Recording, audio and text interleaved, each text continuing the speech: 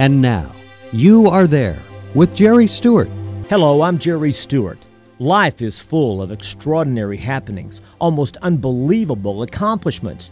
But where do the people come from who accomplish these great feats? Listen to this story. Almost every day, some amazing accomplishment is completed. But just where does the power come from to complete these accomplishments? Well, some may not want to admit it, but it's clear to me. The strength and power inside me that helps me accomplish tasks beyond my own ability comes to me as a power given by Almighty God. And what kind of people does God use? Ordinary people just like you and me. And He gives us the power to do great things. Look at some of the people in the Bible. Moses didn't want to be God's man to talk with the Pharaoh. He said he had a speech impediment. But God sent him anyway, and with God's help, the mighty Pharaoh didn't have any trouble understanding what Moses had to say. Look at King David. When the prophet Samuel searched the land looking for the next king of Israel, he came to Jesse's house and asked to see all his sons. But Jesse left David out. Clearly, his own father didn't think that David was king material. It was not until Samuel asked that Jesse told him about David. Jesse, David's own father, didn't see David's potential to do great things, but God did. Even Jesus himself didn't pick the most gifted and educated men to be his disciples. In fact, he picked men who were so ordinary that later two of the disciples, Peter and John, talked to the religious leaders, and they were literally amazed just how boldly and powerfully they were able to speak.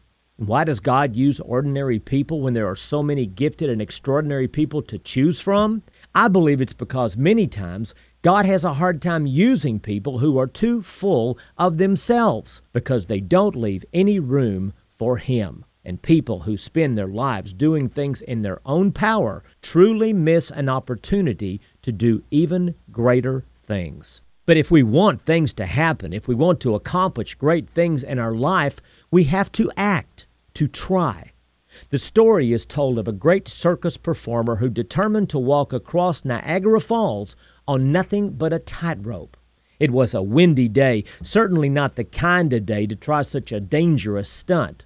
As the crowd gathered, the man asked, "Is there anyone here who believes I can do this?" The crowd was silent. He asked again, "Is there anyone who believes I have the ability to travel on this tiny wire across these great falls?"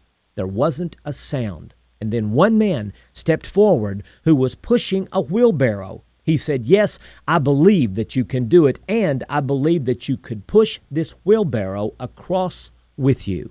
The performer focused on this man as he walked toward him. "You truly believe?" The man was emphatic. "Yes." "Then I am ready," the performer said. "I will push this wheelbarrow across Niagara Falls, and you will go with me. Get in the wheelbarrow." So today, if you've determined to rise above what others think you can do, if you're prepared to face the adversities and failures that you will surely encounter along the way, then start by getting in the wheelbarrow. Believe in yourself.